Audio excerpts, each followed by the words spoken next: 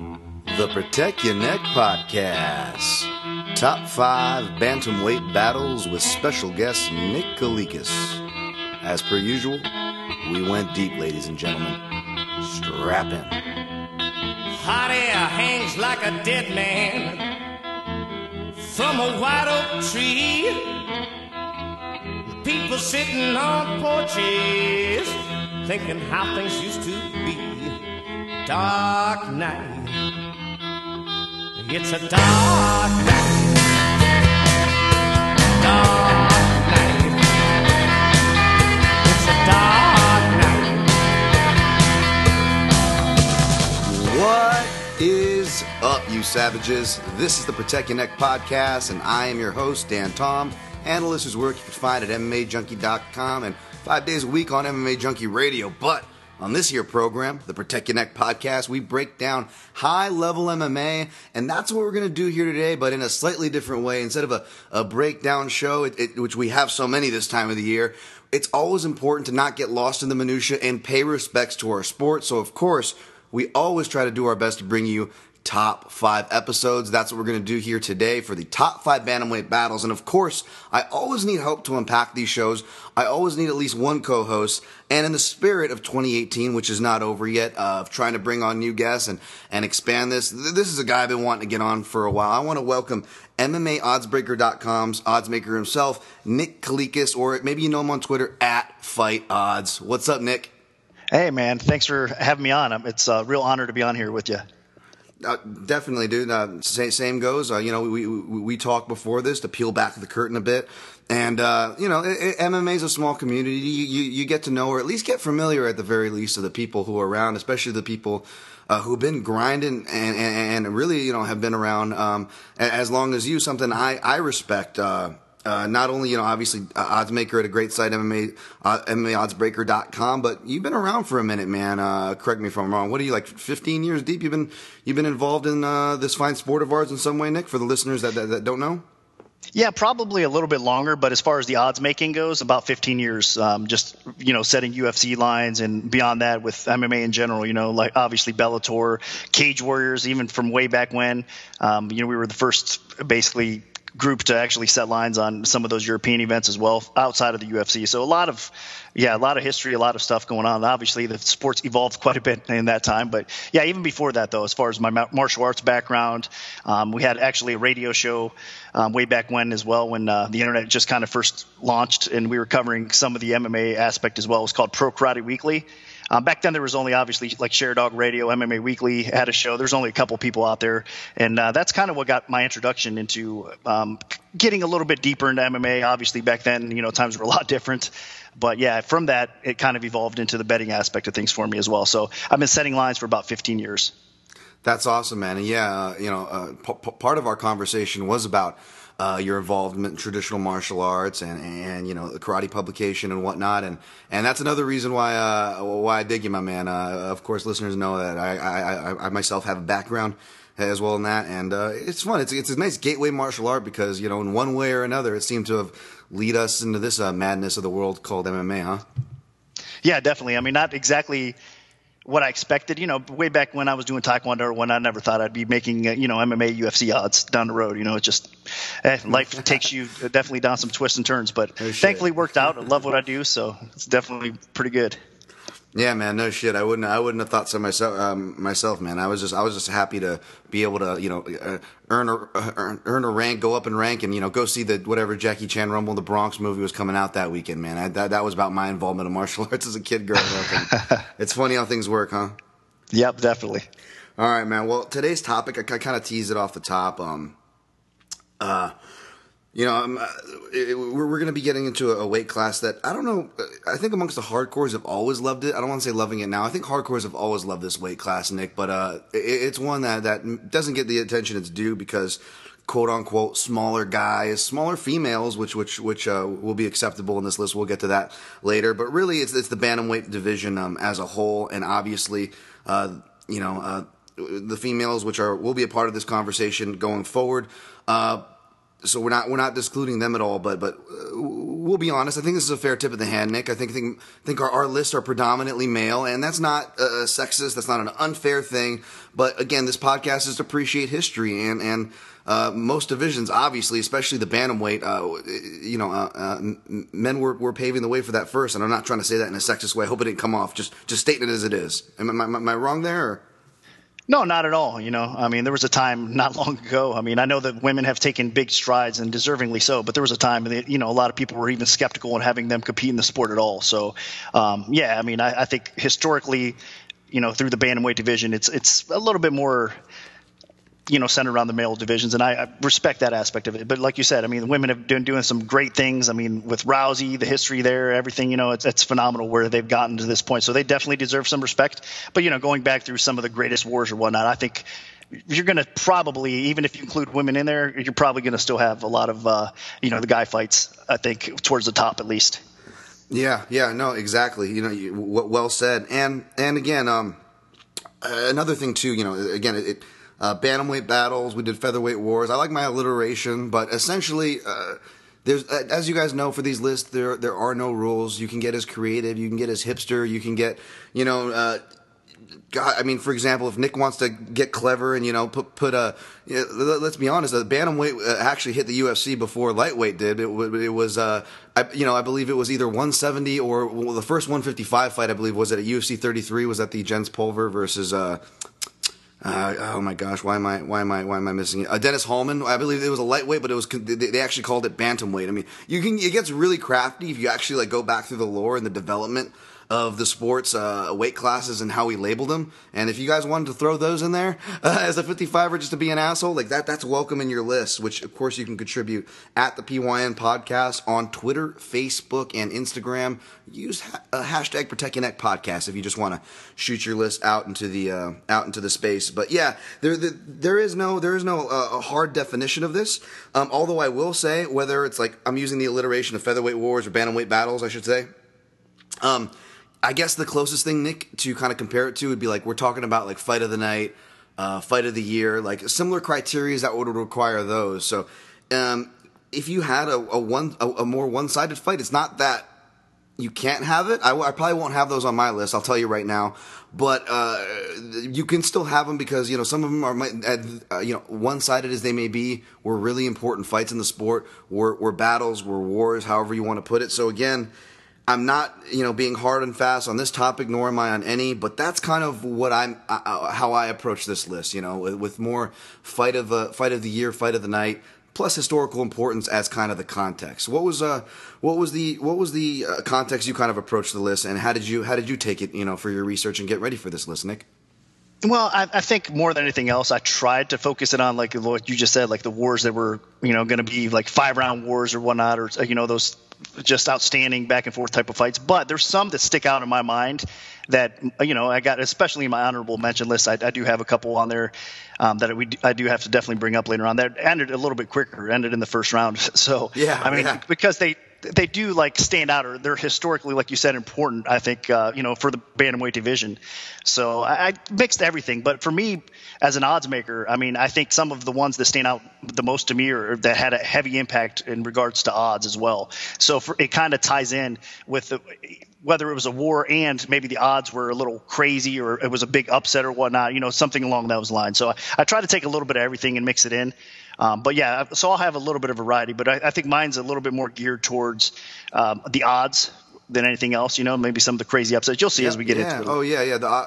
I mean, obviously, I'm a degenerate myself, so even though it's not a breakdown episode, the odds tend to find their way sometimes into my picks. Because certain fights are just tied to that. Like I will always tie Verdum, Kane, or Robbie Lawler over Rory McDonald. The second fight, they're all great, memorable fights standing alone. But then when you have high stakes personally or whatever reason attached to it, yeah, it definitely makes it more. And something else I will add that me and you talked about, Nick, for the audience to hear. I've talked about this before, and you've definitely heard this in my selections before. Those who have been following along these episodes, is it doesn't even necessarily have to be. Obviously, we're talking that it doesn't necessarily have to be hardline within the topic. or traditionally what you would think that topic would represent. But sometimes it's a story attached to it, like being at the fight live. It was a certain experience that it sounds selfish because, okay, well, how is anybody else supposed to share that experience? But they make them special, you know. Like Jordan Killian was on here, either our last top 5 or the one before. Oh my gosh, I can't even remember what the episode was. Oh, well, top 5 resurgent performances, and I brought up Ryan Bader getting upset by Tito Ortiz, and that's like a fight we all have a story about. And Jordan's, which I'm friends with Jordan, I never heard his, was particularly funny because he was just like, listen, you know, like all the bro dudes were out, and we're like, Tito, he's like, this guy's gonna get smashed. You guys are idiots, and like he ended up looking like the bad guy, and it was great. I mean, I appreciate stuff like that. So if Nick or any future guests of the show have anything like that on their list, it's more than welcome. Awesome. That's always good. You know, like you said, if people have a story about, you know, or something that impacts them or kind of brings something more to the forefront like that. So I can totally dig that. Yep. And yeah, I really want to push into this now because I was telling you, Nick, when we first clicked on together, was that I'm really excited to tackle this topic, man. This one's been on the barn burner, or not on the barn burner, the outside. It's been on the warm up deck, if you will, as far as when I'm having guests on, we're deciding. And this is one of those ones where it's probably like a close number 2 a couple of times. I think me and Connor almost tackled this one. Me and Jordan almost tackled this one. Like it's an attractive piece. So I'm glad I get to unpack it with you, sir. But last thing before we go in, as you guys have been seeing on MMAJunkie.com, we've been doing truncated versions of these top 5 lists, which is awesome. But the thing is, sometimes with video or whatnot, to get a better experience, I may swap things out.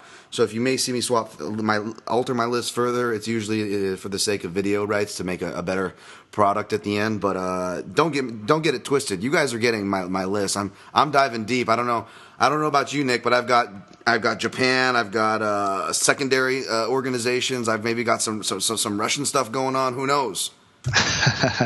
No, I think your list is going to be a little bit more deep than mine, but yeah, like I said, mine have some sentimental or some meaning to it, obviously as well. But yeah, no, I didn't actually search Japan, or I didn't get that deep. But yeah, man, the old Pride, of course. I mean, there's been so many bantamweight battles across the globe, though, for sure. So it's honestly, I mean, you could always throw fights in there, or after we get off this episode, obviously there might be a couple more that pop in. Yeah. You're like, dang, I should have covered that fight. So totally. I'm sorry to interrupt, but I just did the Featherweight Wars one, and of course, what happens right after that? Chan Sung Jung versus Yair Rodriguez, and like the comments from my video was like, "Why didn't you add that in?" And I'm like, "Oh, come on." So then we had Ortega and Holloway, which you can decide if that was a war or not, but it was a great fight. It was a fun fight. But yeah. Sorry to interrupt that thought, but yeah, I feel that. Yep, no doubt. Yeah, those are definitely classics as well. Instant classics already. Yeah, exactly. Well, before more freaking bantamweight battles happen, let's get this laid down, sir. To start the journey, I usually like to hand the steering wheel over to the guest, or at least kick us off. We can trade over, halfway through. Maybe when we take a break or so, we will take a quick break that we won't feel in real time here, Nick. But yeah, I like to let the guest start off, and we go 5-1, and then we get to your transition submissions, which is your submissions that you'd like to contribute your list to the show, and we clean up with honorable mentions. But Nick, number 5, it's a special spot because it starts off the list. How did you start off your list for top 5 bantamweight battles? Again, these are all, like I said, I could definitely flip them around a little bit as well because I think they're all some great fights. But number 5, I have UFC Fight Night 81, Dillashaw versus Cruz. So nice. Obviously not too long ago there. But, it was one of those situations where obviously Cruz was coming back and that's where everybody, I think, pretty much thought is Dillashaw legit, and he had to kind of go out there and prove to everybody that he can beat somebody like Cruz. Even though the decision didn't really go his way, I thought honestly it was a bad decision. It was a close fight. It was a great fight. It was back and forth. I mean, it just had all the makings that it lived up to the hype basically. But I think that was a classic battle. I mean, the Dillashaw Cruz, I mean, I would love to see that fight, play out multiple times from here as well. So that was one of my favorite fights. It opened at -150 as far as the betting odds go. And that was actually probably the one on this list that's going to stay kind of similar because it closed around -155. So there wasn't any, that makes sense. That opened. Yeah, so it wasn't any crazy action or anything like that coming in, but I think it was just a classic battle back and forth. And like I said, to me, it just kind of solidified that Dillashaw, even in the loss, was, obviously not that people needed to think of him as legit, but I mean, like I said, I think everybody pretty much had Cruz on that pedestal, rightfully so. I mean, the guy's phenomenal. I mean, you can argue that he's the best bantamweight ever, right? Yeah. But I think that, Dillashaw he threw his name into the hat, into the mix, in that fight as well. So that was my number 5. Great pick. I have it down here as an honorable mention. It almost made the list, but it not only does it deserve it to make any list, you could even argue, Nick, that it could be number 1, especially if we're looking at it from a standpoint where, okay, like it wasn't like guys were getting dropped left and right. It doesn't maybe fit that context. But if we're looking at like something that's been thrown around a lot with the budding female divisions, where this is the most highest level fight we've ever seen between females, you could say that for bantamweights just across the board when T.J. Dillashaw fought Dominic Cruz. Now, maybe some of you might be getting upset, like, hey, but Cody Garbrandt beat Dominic Cruz, and I don't want to get too much into that fight in case it does come up. But with that fight, even with that fight acknowledged, I will still argue that T.J. Dillashaw versus Dominic Cruz, especially at this time, continuum in this, this space in the time continuum, which is still relevant now. You really just had two of the most high-level guys, plus the storylines, of course, Dominic Cruz, who was making, at this point, his second major comeback as far as his injuries and long knee related layoffs in the UFC were concerned. So you have that. It ended up being, one of the greatest comeback in sports because he won, regardless of what you thought of the decision, which I did pick Cruz.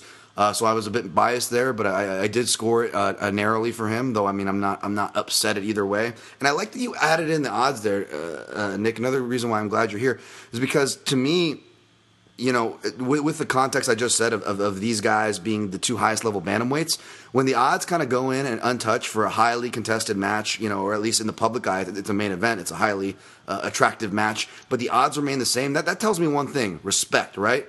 That means people were really respecting these guys like they should have, right? Yeah, definitely. I mean, there wasn't everybody pretty much knew and figured that it would be a very competitive fight, to be a back and forth type of fight, it'd be a war. Despite, like I said, people I think still needed to see if Cruz, his comeback is going to be legit, if he's still going to be the same fighter, like you said, and if Dillashaw is, what we all thought he was as well. So, I think people realized that it would be. The truth is, I mean, if you flip it around a little bit, I think even though Dillashaw came in as a favorite there, if you got a healthy Dominic Cruz before that, I mean, you could rightfully make a case that he would be favored in that fight. So obviously there was some to consider there as well with, like I said, him coming back and seeing what, he kind of had left in the tank, or how he did recover and how he was going to perform as well. So I think the line would have been a lot tighter, or you could make a case that, it would have been flipped for that fight. But regardless, I mean, everybody expected a competitive fight. The betting action came in competitively as well. And it just played out that way. So it was definitely, like I said, it was kind of one that's always going to stick out in my mind. Nice. Awesome, man. Well, you got one for my honorable mentions. And by the way, if the crossover is completely welcome, so I have a feeling that may happen maybe once, maybe twice, who knows. So just call it out, and we just adjust our list and keep pushing through from there. But I may go off one that may be on your honorable mentions that you just teased. Now, I usually will stay away from things that maybe happen too soon. I don't know why that is. It's not a hard and fast rule. Again, you can put anything on here, but maybe I just want to give it time to settle. I feel like there's a certain high that kind of conflicts our thoughts, and then also another one you tend not to see too much from any kind of category that can fit. You were mentioning 1-round wars or 1-round battles or this or that. Usually I don't. I do want to do a top 5 one round, best rounds in MMA or 1-round war kind of topics. Don't get me wrong, but I usually avoid those, except this time. I had to do a 1-rounder. For whatever reason, I thought it ended in the beginning of round 2, and then I went back and I'm like, oh yeah, no, it just packed all that action into a single round. And this was UFC 191. John Lineker moving up to bantamweight to face Francisco Rivera. Was that one on the honorable mentions or on the list? No, but that could be easily. Okay, that's all definitely right. a great one. Yep. Yeah. Wasn't the one I had, but yeah. Okay, cool. Well, even better. And feel free to weigh in here. But yeah, I had to put this one on my number 5 just because it really stood out to me. Like if it's a 5-fight main card, you want to open up with an action fight. And so maybe that's why it made my number 5. I'm thinking in like Joe Silva matchmaker-esque terms here, but I that this fight stands out to me and for many reasons. I mean, they come out bombing on each other. And Francisco Rivera, by the way, quietly putting on really entertaining fights. He might not have always won Fight of the Night, but he was always quietly contenders and for Fight of the Night on the prelims if you were following his career. And he comes out and he's just down to throw with Lineker, and Lineker was just happy. I mean, Lineker's like Super Mario when he gets the Star of Invincibility. Like the way he stalks guys, it's like he knows that he can't be hurt. He's like, I got the star, bitch. Like, what are you gonna do? And they essentially went at it. Francisco Rivera got dropped a couple of times. His eyes started swelling up, but he just showing that Mexican heart, swinging back, and of course would end up going for a takedown. And John Lineker actually ended up putting him out with the guillotine. So it was. We think about the Rock'em Sock'em Robots that was going on, but it was the guillotine that actually finished the job there. Man, that fight was insane. I mean, it was, and we all knew going into it, right? I mean, you had two heavy hitters that were going to just go out there and deliver, but I just couldn't believe they were taking some of those shots back and forth, especially Lineker, man. That guy's, chin is made of steel. I couldn't believe some of those. Because Rivera hits very hard as well. So that was a back and forth war. I love it. Like I said, it's a first round fight, but it definitely was a classic. I mean, I don't think you're going to see two more guys that are out there bombing away like that. I mean, obviously you will, but I'm just saying it was kind of one of those rare instances that you kind of got exactly what you expected, and even more because I figured honestly that it would, if they were starting to throw down like that somebody would get clipped and get dropped and a lot sooner be out of that fight. You know what I mean? As far as how they were throwing, and like you said, the submission finally ending it was kind of a surprise as well. Yeah, so that was awesome. I mean, the submission was a surprise, but just the swing. I mean, you could really feel the heavy shots. I mean, these were both heavy-hitting fighters. Obviously, Lineker, which is more insane because he's so small and was coming up from flyweight. And Rivera, who used to play football, was a big bantamweight, played football in high school and I believe a bit in college. These were both heavy-hitting guys. And again, kind of going against that typical trope where they're bantamweights. They're just going to swing it and pillow fist each other till the decision happens. And it's like, no, watch these guys. Yeah, unbelievable. Like I said, I would love to see those guys. They were entertaining. Win or lose, you knew you were going to get what you're going to get. Even Rivera, obviously we haven't seen him compete in a little while in the UFC now.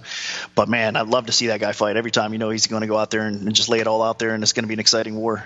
100%, man. All right, Nick.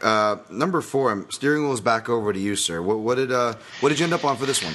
Looking at some of these, okay, right. Well, I got number 4, UFC 132, Cruz versus Faber 2. So again, another Dominic Cruz fight in here, but still, I think that was a classic battle as well. That was a back and forth, a lot closer. I think the Uriah Faber Dominic Cruz fights, I think at times people don't give Faber enough credit, man. If you go back and watch those fights, he was very competitive with Dominic Cruz. He really was. And for me, Faber was one of those guys that always was a little bit underrated. Obviously coming over from the WEC, he was a man, very ultra popular, fighter, obviously. But he was the lightweight divisions, obviously his camp as well, everything. The lighter weight classes had. Somehow he impacted almost every weight class, I think, whether it was teammates of his or, him himself competing at the highest level. And basically, especially back then, he was only losing, it seemed like those, marquee matchups or whatnot as well. So Uriah Faber throughout his career has definitely been a warrior. And I think he's undervalued and underappreciated a little bit. But that was a fight that, again, Dominic Cruz defeated him in a very close competitive decision. And I've got it on number 4 because I think it was just a classic battle. And again, I'm giving kind of Faber respect and kind of slotting him in there because to me, it has some kind of sentimental value. Like I said, I don't think a lot of people kind of give credit to where credit's due with Faber at times. I agree. That's a huge fight. You could again, that's another one where you could not just argue on the list easily, but argue even as your number 1 if we're talking about important battles in the division. You talk about build up, history, what it did, and all that. It really hits all those check marks. So I'm glad you gave that one some representation, especially what you said. I think the opinion on Uriah Faber, he's just so much a character of himself. This image we kind of have it written off in our head, and we don't. You got to go back and kind of look a little closer at the history books and look a little closer at the matchups and realize how much that guy brought and how competitive, and maybe even in hindsight I'd argue how much he overachieved. Yeah, no doubt. Like I said, going into the betting line, I didn't touch on that, but it opened minus 600 in that fight. I mean, which is kind of ridiculous. You're right, favorite fight. I realized that Dominic Cruz, again, I mean, he was the man. A lot of people, and he had redemption on his mind, obviously, from the first time they met back in WEC days, obviously, as well. So he opened rightfully a high favorite, but it closed actually a little bit lower, minus 418, or around minus 400 or so for Cruz there. So there was a little bit of action coming in on favor for that fight. But still, I think it's still, I mean, it was a close fight. I guarantee you people were sweating that decision if they were laying that kind of chalk on the other side. So I still think the line was, even at the closing price, was obviously a little bit too high.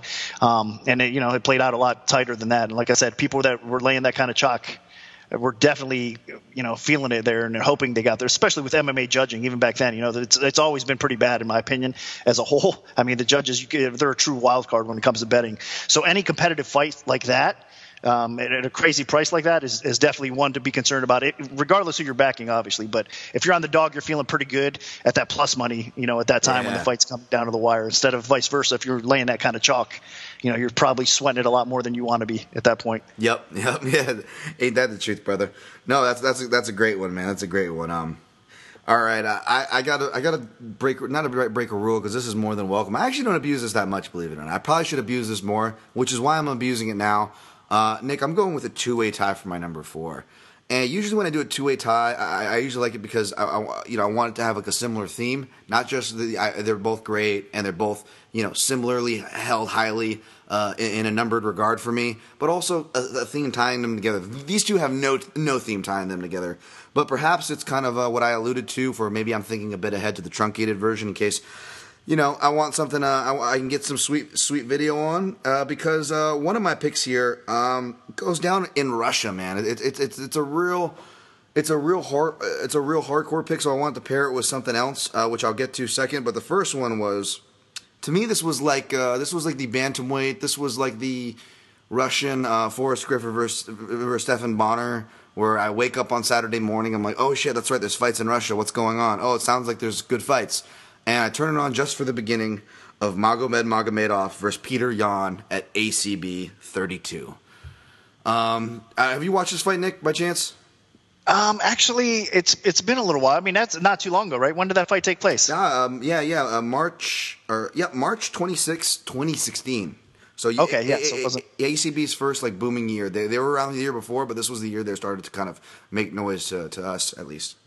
Yeah, I'll have to go back and check it out. So I can't recall too much of it, but yeah, I heard about it, and I knew it was quite a war as well. Yeah, it was a 5-round war for the Bantamweight title. Either it was vacant or Magomed Magomedov was defending, and he was certainly the favorite. I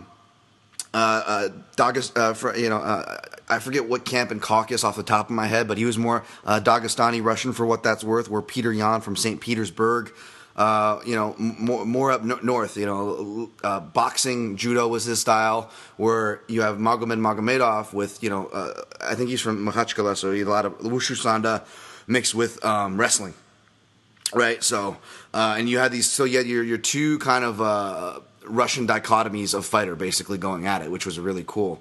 I don't have the odds offhand, but I want to say even if there were odds or not, I do want to say that Magomed Magomedov was favored, especially by the commentary. He was really held in high regard. But Peter Yan wooed everybody. He was in there for every transition. I mean, and Magomedov was throwing everything at him. I mean, he was throwing punch combinations mixed with spin kicks that would chain into a hip toss. It was insane. But Peter Yan had answers for everything, was scrambling back up to his feet off the fence and landing combinations. And that pressure boxing style was just building and building to where you could argue he not only had the momentum, but may have won the fight in some people's eyes. It went to a split decision. It went to Magomed Magomedov, but they immediately showed respect for each other like you'd want to see. Immediately, granted each other a rematch, though it didn't happen immediately. It actually, I think Peter Yan had to go fight once or twice, win once or twice more before he got back to the champion. And he would win in a 5-round unanimous decision. Peter Yan would take the rematch. Now, he is in the UFC, but I wanted to throw that one in there. That was a great fight for people if they can track that down. Yeah, definitely. I mean, fights like that, like you said, you definitely went out there and dug deep, because I wasn't expecting ACB, but man, yeah, that's definitely one to consider. I mean, there's, like you said, across the globe, there's just so many great fights, especially these lighter weight classes, man. I love it. Yeah. These are definitely my favorite weight classes, some of the lighter weights. You just see so much, I mean, with the technical aspect of things, and I mean, with usually their conditioning, cardio, just across the board, I think those are the weight classes to watch. From featherweight on down, I love it, man. And not that lightweight and, some of the other divisions are not, but I don't know. I've always had kind of a special place, I guess, in my heart for the lighter weight divisions, because, man, those guys are spark plugs that just keep on going at it. Yeah, 100%. And I think as we fill out our list more, we'll have better examples to point to as to why these lighter weight classes are important when we're talking about geographic talent and opportunities, right? But real quick, the one I wanted to, and by the way, the one I like about that pick is, like, that's not even me trying to be hipster. It's like that was one of those fights where I stumbled upon that by accident, and sometimes those are your best experiences in the sport, which I'm sure you have your own list of those things you stumbled upon by accident, right? Oh, no doubt. Yeah, there's no doubt. You said, especially as you're going back through some fights and whatnot, and you might, some of the guys that you're trying to look for, footage and. Whether it's Brazil or wherever the case may be, and you stumble across a couple of their old battles or whatnot, yeah, you're pleasantly surprised when you see a good fight or two along the way that you weren't expecting. Yes, sir. And not to overextend my turn anymore, but just to pay it off, the other one that I attached to this right before starting the show, I attached as my dual number 4. Again, has no relation, but this was a fight I really wanted to talk about. It's got a guy named Michael McDonald who's, could be on the list for a couple different fights, but he's facing a guy who's really underrated, man. Edwin Figueroa. Edwin Figueroa did not have a great UFC record. He finished his career in 2016, it looks like, off of 4 losses, sadly. 3 of those happening in the UFC. But he debuted in the UFC, I want to say undefeated. Both guys never seen a judge's scorecard in that fight. It was both their debut, except Edwin Figueroa took this debut on 7 days' notice. There was already, people were already aware of Michael McDonald from Tachi Palace coming over, and but Edwin Figueroa was just a local Texas guy. He was a Golden Gloves boxer, El Salvadorian kid from Texas, and he trained at Saxon Jinjira's Muay Thai gym, where fighters like Ryan Benoit and whatnot would come out later from. But yeah, and this guy just had. He swung heavy. Again, for stereotypes of small guys not hitting heavy or small guys not, going for it or putting on fun fights, like Edwin Figueredo, Davison Figueiredo's fucking me up now. Edwin Figueroa, again, not impressive on paper, not the most impressive fighter as a whole, but one of those low-key guys I think people should appreciate. He came out to, what's the song? I love it. He also comes out to the Return of the Trace by Delinquent Habits. It's such a fucking cholo song, and he's just coming out to it, and you knew you were always going to get a fun fight. He was that dude on the undercard. You're like, oh shit. And at UFC Fight Night 24 back in 2011, him and Michael McDonald just put on an excellent debut, just swinging for the fences for the first round, and then it becomes this like crazy ground transition war where Michael McDonald's like hitting all these crazy submissions off his guard, almost hitting Figueroa, who's having to do his Benson Henderson impression, and Michael McDonald becomes gassed by the third round. He's just trying to survive against a stalking Figueroa. Underrated fight. Do you remember that one, Nick? I do, man, and I can't believe that you you brought up Figueroa. That wasn't Figueroa. I wasn't expecting that at all. But man, he deserves it. He was a fun fighter to watch. Like you said, maybe not the most impressive UFC resume, but he was always in fun fights. So yeah, I definitely remember that scrap. I believe I think I was on him. I think I was on Figueroa at that exact time, because he was a dog, and I thought it was going to be a pretty close competitive fight. Anyway, but yeah, it ended up being a great fight. So I understand why it's on your list, but I'm definitely shocked, man. You dug deep there for sure. Yeah, I'll have another guy too that I definitely promised to bring up on this episode, but I don't know why I've got those weird little nerdy proclivities where there's just certain guys where I'm just like, this guy deserves respect, goddammit. I know he's not good, but we need to fucking talk about him, all right? Like, yeah. Anyways, man.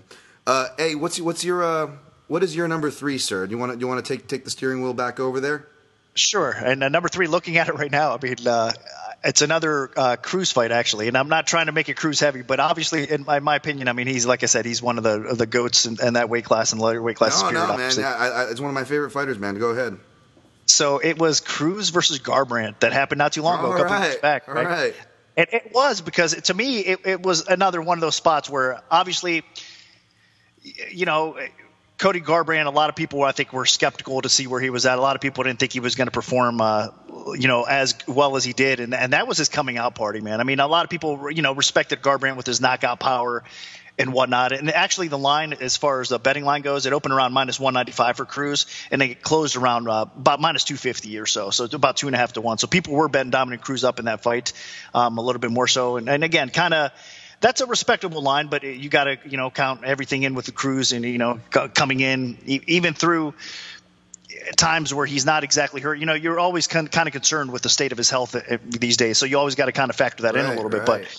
But that was one of those cases that Garbrandt, for me personally, in Ohio, obviously he's, from Pittsburgh. He's trained at in Cleveland here with Stipe and crew over here. So an Ohio fighter or a guy that trains in Ohio and kind of is part of, that Ohio clique or whatnot you want to say is always going to be a little favored. I'm going to show favoritism towards those guys a little bit as well. Obviously, I hear you, brother. So they kind of, it has a special spot in my heart for sure.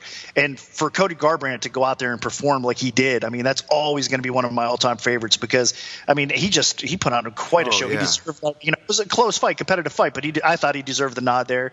And just like I said, a coming out party for him, man. It's always going to be sketched in my mind. So I thought it was worthy of, being in my top 5 list as well. So he comes in at number 3. That's a fight that's definitely worthy of being on this list. But yeah, it's funny. We're so fickle. We just remember Cody Garbrandt, and maybe his last couple fights. But yeah, man, just following his story, and I particularly like his story too, just because of seeing a guy come back from concussion issues and then being able to win a world championship. He automatically earns a spot in my heart for that. As far as that goes, but yeah, even being a fan of Dominic Cruz and I don't know about being how much on him I was, but I definitely picked him and probably had him in a parlay or something that night. But it was one of those performances that just blow me away every time I go back and watch it. I was talking about this with my co-host George Garcia about like showcase performances. Like they're just some of those performances like. We're talking like BJ Penn versus Diego Sanchez. It was very one-sided, but it was just one of those like that's like a performance on like what mixed martial arts can be if you really a master painting a masterpiece can look like and that was one of those performances, especially where deservedly so how highly regarded Cruz is and was. Yeah, no doubt at all, man. I mean, like I said, it's always just going to be a classic in my mind. I'll never forget it. And just seeing him, how proud I was, kind of seeing him pull off that, the upset win and getting that strap and whatnot. Like I said, and he's genuinely a good guy as well. He's definitely a good person too. I mean, outside of the cage as well. So there's, like I said, it was just kind of a special moment for me. And I was. Even though, again, it was another spot where I saw some value there, so my money was on Garbrandt, I was still pleasantly surprised to see him come away with a victory. Like I said, especially judges' cards as well. To me, that's always a wild card. So, like I said, he deserved it, all the work he put in. So, definitely, a nice spot for him. That will obviously be a memory the rest of his life. I know, like you said, he's had some struggles recently, obviously against Dillashaw or whatnot. But outside of that, man, I mean, Garbrandt really, like I said, put himself on the map and just proved to everybody that he was definitely one of the best bantamweights in the world at that time. Yep, I agree. I'm sweating bullets over here every time you mention Dominic Cruz because I was like, oh, he's gonna pick the one that the Cruz fight that I have on my list. And the Cruz fight that I have on my list was number 3, so I was like, oh, okay, he's definitely going to be on the same one here. But no, not yet, which I'm glad, because now we get to talk more Dominic Cruz to give him some love, which he could probably use right now, poor guy. Not to timestamp this episode too much, but surprise, surprise, Dominic Cruz is injured. So if you are listening to this podcast in the future, we could be talking about a multitude of years, different years here. But no, this was Dominic Cruz versus Demetrius Johnson at UFC Live 6, October 1st, 2011. This one had to make my list because even though it's a guy that we know so much as a flyweight, Demetrius Johnson made his trade at bantamweight, and in fact that made his appeal all the more appealing because he was fighting in at the time the smallest division, but was clearly the smallest guy amongst the smallest division that was on the roster. So, Mighty Mouse was treated even more as a, I don't want to say a gimmick, to be disrespectful, or demean him or anything, but yeah, there was almost like that to it, right? And, his loss to Brad Pickett and stuff wasn't that far away at this particular point in 2011. But Demetrius Johnson was able to beat, guys like Miguel Torres and others on a streak that I don't have in front of me. I apologize, to earn himself a title shot. And it was a fun fight. Like, I remember just like, it's one of those fights where I picked Cruz and I was more familiar with Cruz. And I like DJ too. It's not that I didn't. But I was on Cruz, right? And as the fight's going, it was one of those where I found myself just cheering for the other guy. Like, I eventually stopped cheering for Cruz and was just cheering for Mighty Mouse. Because for me, the fight just felt like Mighty Mouse is doing these insane fast combos, and Cruz usually used to being the fleet of foot guy moving around, especially this point of Cruz, pre-knee injury Cruz. I mean, he was just celebrating his movement over dudes. But here's Mighty Mouse just blitzing fast combinations on him, and it was great. It was just blitz, blitz, blitz, blitz, blitz. Cruz would just grab him and force to use his wrestling and take him down, and we're forced to, like, this is one of the last times we'll really see Cruz lean heavily on his wrestling, because he really hasn't had to since, minus maybe the finish of Takeya Mitsugaki. And it was really great. Like, he really forced Cruz to dig deep. Like, it was just one of those things where it's like, small guys contain him, to the point where whenever I'm rolling and going with small scrambly guys in the gym, and I'm like, fuck this noise of trying to get out of their scrambles and submissions, I need to just throw a shoulder into this dude's chin and just control him and pin him to the mat. And I always think back to that fight, because that's what Cruz was forced to do for 5 rounds, to the best of his ability, because Demetrius Johnson made it a fight. So that one makes it for my number 3.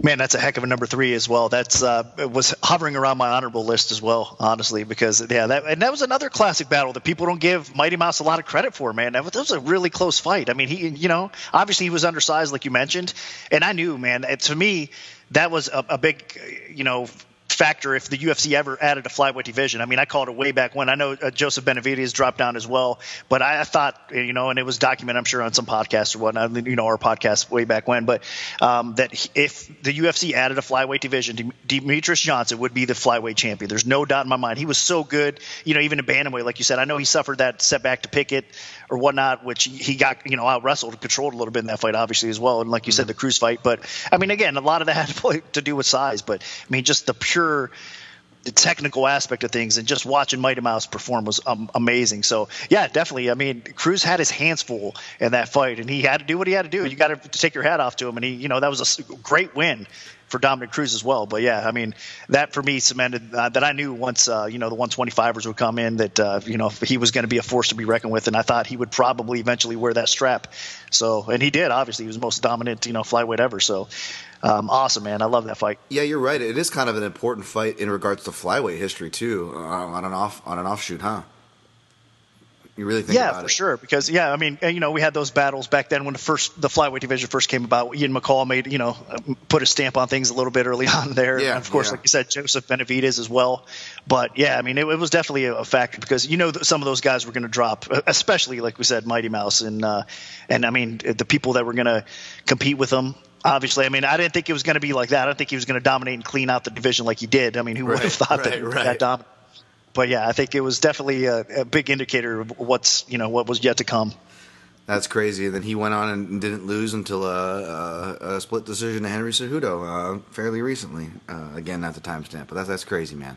Well, hey, on number 3, how about this? This is probably a good beat to take a break. And when we come back, we're going to finish out our top 5 and your top 5 of the top bantamweight battles right here on the Protect Your Neck podcast.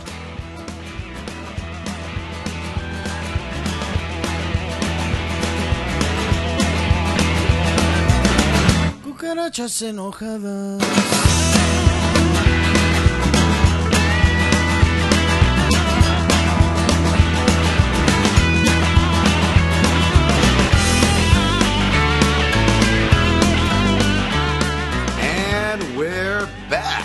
Right here on the Protect Your Neck podcast for the top 5 bantamweight battles with special guest Nick Kalikas.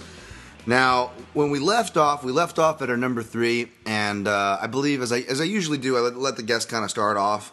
Tell you what, I'll go ahead and start us with number 2. I'll take the steering wheel for this one, and then I'll hand it off to you. Sound good, Nick? Yeah, cool with me. I'm curious to hear what you got at number 2. My number 2, man. people are going to start thinking that, like, because most of my lists, I'll be honest, most of my lists are like 90% UFC lists and kind of referencing to the truncated fight vaults, which thank you guys for supporting and checking those out on Junkie. Obviously, that library, is very helpful to work with if you're going to have one library to work with. But I'm surprised people are going to start accusing me, maybe not because I just recently covered one of their shows, but not giving Bellator enough love. And then that's not the case. Just I think with the list that we've done, maybe they haven't, my favorite Bellator fights haven't come up, but this was a list where immediately when we announced it, I'm like, okay, I know this one's is up there for sure.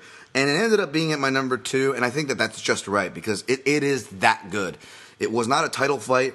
It was not even your biggest names outside of a hardcore, whether you were, a fan of the WEC days or you loved yourself some Japanese MMA. This was LC Davis versus Hideo Tokoro at Bellator 135. You familiar with this one, Nick? Holy cow, yes, definitely. And again, way to think outside of the box there for sure. That was a great fight. Yeah, it's a great fight. I mean, I can't remember what it was. I think it was Galval or maybe Warren or something. Maybe Warren Galval, I want to say, might have been headlining that night or something. But I wasn't watching for them. It was just one of those bonuses on the way up. But the matchmakers were smart to put this one on the televised card because these guys went at it. Of course, LC Davis, very athletic southpaw, picking and choosing his strikes, picking and choosing when to wrestle. And against Hideo Tokoro, who, if you don't know, Tokoro's been fighting like forever. Like, this guy has fought freaking everybody. K1, Shuto, and kind of, especially K1, really, where he made his trade. And just a real aggressive dude. He's still at it. Like, he came up recently for the quintet. He was on Team Sakuraba. Just watching him grapple with even guys like Barnett. Like, the guy's an animal, even though he fights at 135. I mean, he's a big 135er. And that traditional Japanese spirit and aggression came out in this fight. He was diving for scissor hook leg locks, going for flying knees. He hit LC Davis early.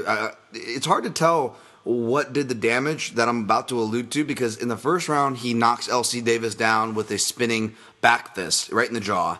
Then he hits him with a head kick right in the jaw in like the second round or third round.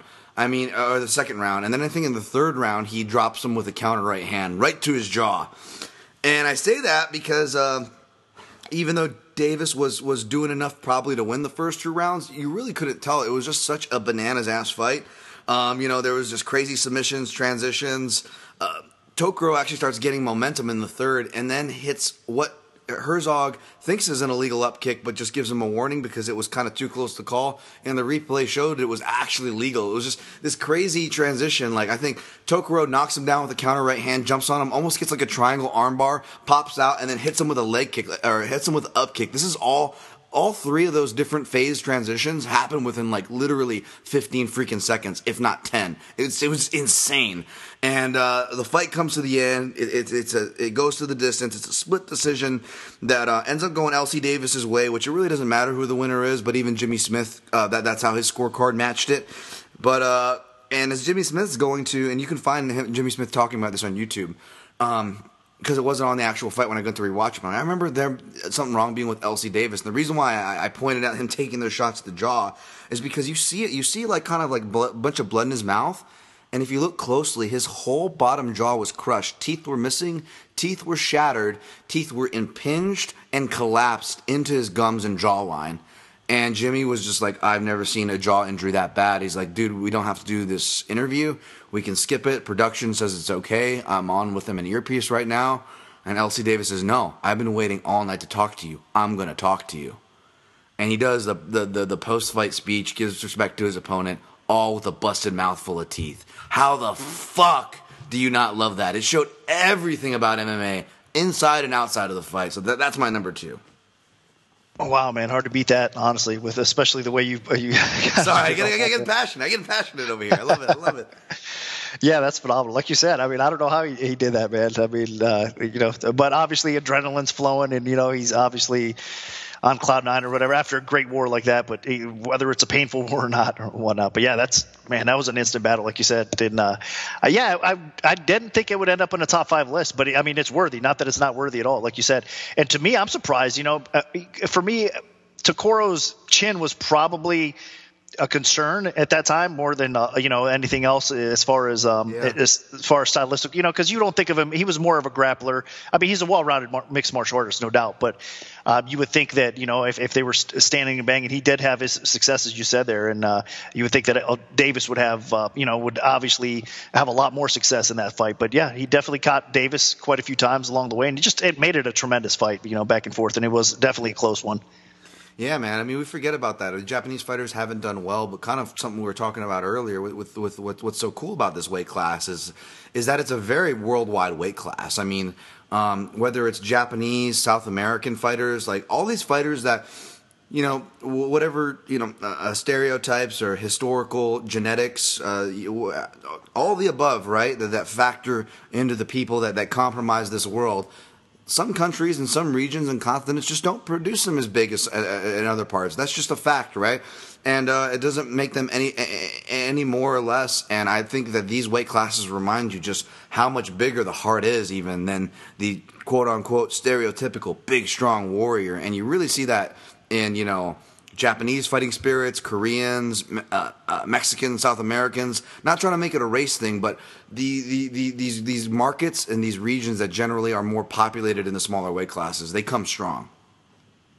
No doubt. Actually, there's a little bit of a Japanese feel to my number 2 as well. All right. Let's go. No. Yeah, please. Perfect segue. I'm excited.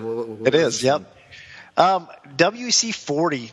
Torres versus Mizugaki. Nice. At number 2. I mean, and to me, it's crazy because, it was an outstanding war that I think wasn't quite to be expected. Not that people disregarded Mizugaki at that time, but, I mean, if you recall how highly regarded Miguel Torres was at that point. I mean, the line opened at like minus 600 for that title fight, and it closed around minus 850.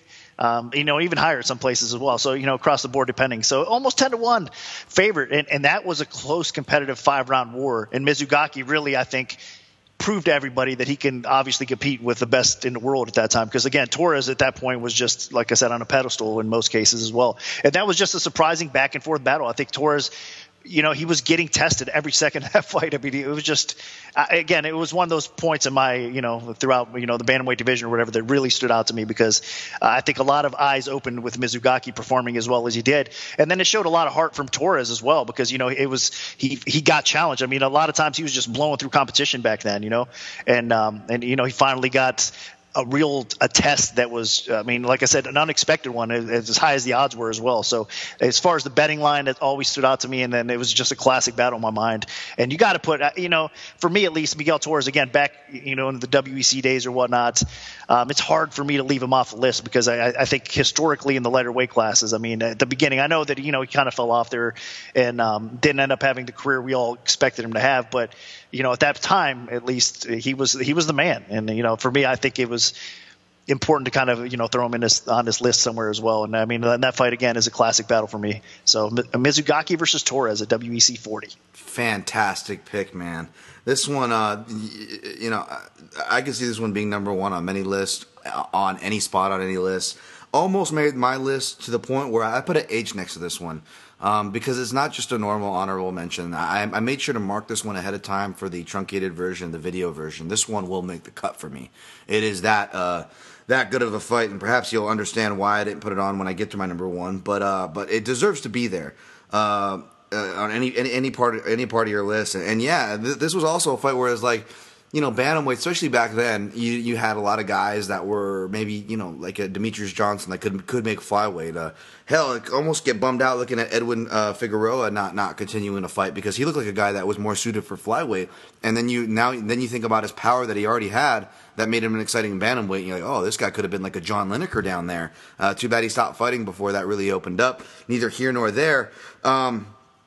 But yeah, the Mizugaki and even when you go back now with in this day and age where there's some really huge bantamweights now, in the years of 2016, 2017, 2018, and about to be 2019, bantamweights have gotten bigger. But you go back and watch this fight, and Mizugaki and Torres, they look like some pretty hulking bantamweights. I mean, they were not hulking. I mean, they were tall and lanky, but they also had some muscle on them, and you really just got to see them slinging bones at each other for 5 rounds. It was just an amazing high level striking fight, and Yeah, man, I'm glad you brought up Mitsugaki. That's a guy that, in the similar spirit of Edwin Figueroa, where he might not have been the best on paper guy. This might, in hindsight, this ended up being his most important fight, as far as it being for a title, because he never made it to title contention in the UFC, obviously. But Mitsugaki was a guy, me and Jordan were pontificating on a podcast before. Like, that dude, I loved watching him fight. Like, there's not a lot of knockouts on his record, and he wasn't, knocking guys out like crazy, barely at all even in the UFC.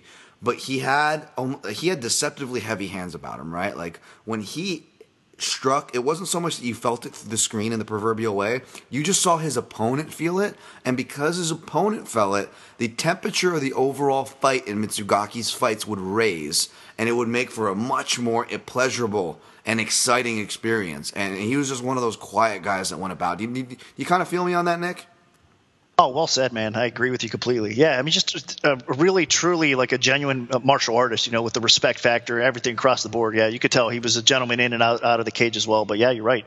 There's no doubt, man. He brought it every time. Like you said, yeah. Underrated power. I mean, again, you mentioned that he wasn't just dropping everybody, but man, I mean, just technical striking. And he definitely landed, I mean, his opponents felt it, and it did change complexion of fights for sure. Yeah, and another note, like you said too, he always brought it. Like, that's one dude you could never, like, this is a compliment that sounds like it gets thrown around a lot, but if we really wanted to be critical about it, I feel like it would be a small list, and on that list would be Takeya Mitsugaki, and that list being guys who you can never accuse of not giving it all. They're all in there. I agree. Every time. I mean, every time he stepped in there, yep, there's no doubt he showed up to fight every time. And yeah, you're right. I mean, the problem is there's a lot of fighters out there these days that are, you can't depend on like that. It's a roller coaster ride. They're just inconsistent with some of their performances. They look great one day, and then the next time you see them fight, you're like, was that even the same fighter or fight IQ, whatnot, everything. But yeah, Mitsugaki brought it every time he stepped in there. Yep, exactly. Great pick, man. This one kind of connects as well to my number one, so I guess I'll just segue from there. And you can go, and after that, you'll just close off this list with your number one. Sound good? Yep, I'm down. All right. Well, the reason why that Miguel Torres fight, though, probably arguably most people's favorite, the highest ranked if we're trying to rank his fights, there was a special place in my heart. I said Elsie Davis and Tokoro was one that popped in my head, but there was another fight on this list that popped in my head for this one immediately when we did it, because this fight not only is my number one or top 5 as far as bantamweight fights go, but if we did a list, Nick, for like top 5 fights that took place in the WEC, this is definitely on the 5 and probably even on the 3. That's spanning any weight class, any fight that happened in the WEC. It also involved Miguel Torres and another Japanese fighter, not Takeya Mitsugaki, a guy who unfortunately funneled out and did much, not to say much, but even less. Yoshiro Maeda. This was Miguel Torres' first title defense after beating Chase Beebe at WEC 34. We have to go back over a decade for this one. This took place in June 1st, 2008. Do you remember this fight, my friend? Wow, I got to go back and check it out again. Yes, I mean, I recall that right. Torres coming away, but I have to go back and check it out. And I don't recall all of it. Again, so. This is Miguel Torres' rise, and kind of like what Nick was talking about. Like what you teased it, like. People forget how highly Miguel Torres was regarded. He only had one decision loss when he not only this fight, but he continued winning until he met after this fight. The Mitsugaki fight happened about 3 or 4 fights after.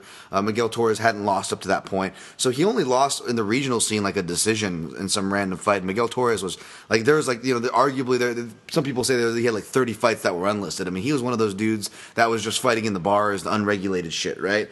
And Frank Mir was commentating both of the fights, the one we just talked about with Mitsugaki, as well as this one at WEC 34, and just talking about why this guy could be a pound-for-pound fighter. Not only was Muay Thai and Jiu-Jitsu and just that lanky frame of that versus your typical, I don't want to say typical, but like you're boxing and judo, Japanese stylist with a lot of heart. Like this, I love those matchups, right? The Muay Thai guy that's throwing wild because he's got good jiu-jitsu versus the judo boxing guy who's just pressure fighting his way. Kind of like one of my other favorite WEC fights that I'm not burning. It was already on the list. Welterweight Wars, Carlos Condit versus Hiro Mitsumura. It's a very similar dynamic, right? When you think about the skill sets here. Wow, yeah, that was actually excellent that you brought that up as well. Sorry. No, not at all, man. But it's just again, I hate stereotyping, but stereotyping is almost kind of fun when done in the right spirit, and I would say that's a fair stereotype of Styles match there, and it played out beautifully here because I couldn't find it. I went back to watch the actual event, not just the Fight on Fight Pass. And they cut out the, they do the talking heads where they go, oh, well, I'm coming. He's not going to stop me. Then they play the package before they walk out. Right. Well, the package is like, I don't know what the hell started it because this is Miguel Torres. This is early in his WEC career. Maeda doesn't even freaking speak English. This might be his first WEC fight. And these guys fucking hate each other. They are Torres is spitting venom coming out of character, and then Maeda's is just cold. He is cold. This is why I'm afraid I'm going to exaggerate it, or it's going to sound like I'm exaggerating it. I promise you I'm not. At least I'm promising you this is the best I could remember it. I could not find confirmation. If one of you crazies like Mr. Honky or something out there can somehow track this footage down and correct me if I'm wrong, or just so I could see it, it's welcome. Please do. But Yoshihiro Maeda speaking through a translator, and he says something similar along the lines of, I'm going to rip Miguel Torres' head off and eat his soul. I'm just like, holy shit. And saying something like, I'm willing to die by the sword tonight. And I was just like, holy fuck. Either I'm willing to die or he's going to have to kill me. It was a mix of those two lines. It was ripping head off, taking soul, going to have to kill me was the gist of his message. And I was like, holy fuck. And because again, I wasn't even, I'm only about 2 years into being a hardcore at this point in 2008, right? I've been aware of the sport for years before this, but as far as being a hardcore goes, my year starts at early 2006, right? I was a tough noob coming after the tough series, but yeah, so I wasn't super familiar, so I'm hooked in just from that alone. These guys come out here, and if you're watching even Frank Mir on commentaries, dude, these guys are not fighting like they normally fight. They were kind of picking their shots a little bit at the beginning, but they were throwing literally to take each other's heads off. I know that sounds so cliche, but they were. And even Frank Mir, it was coming through. He was like, dude, these guys really don't like each other. You can tell when guys are fighting, they're getting used to the fight. These guys really don't like each other. And it just picks up from there till it becomes a slugfest. And then in the second round, it becomes this crazy, kind of similar to LC Davis, Tokoro, becomes this crazy grappling transition fight to at a point in the second round, it's awesome.